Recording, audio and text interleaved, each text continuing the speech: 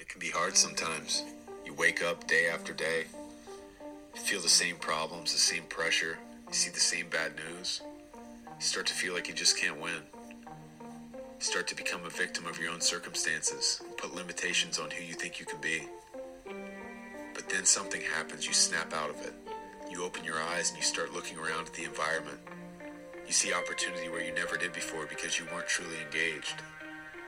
You surround yourself with people who push you out of your comfort zone. You're becoming someone new. But make no mistake, there will be storms. There will be days so foggy that you don't know where you're going or what to do next. But you have to rise above it.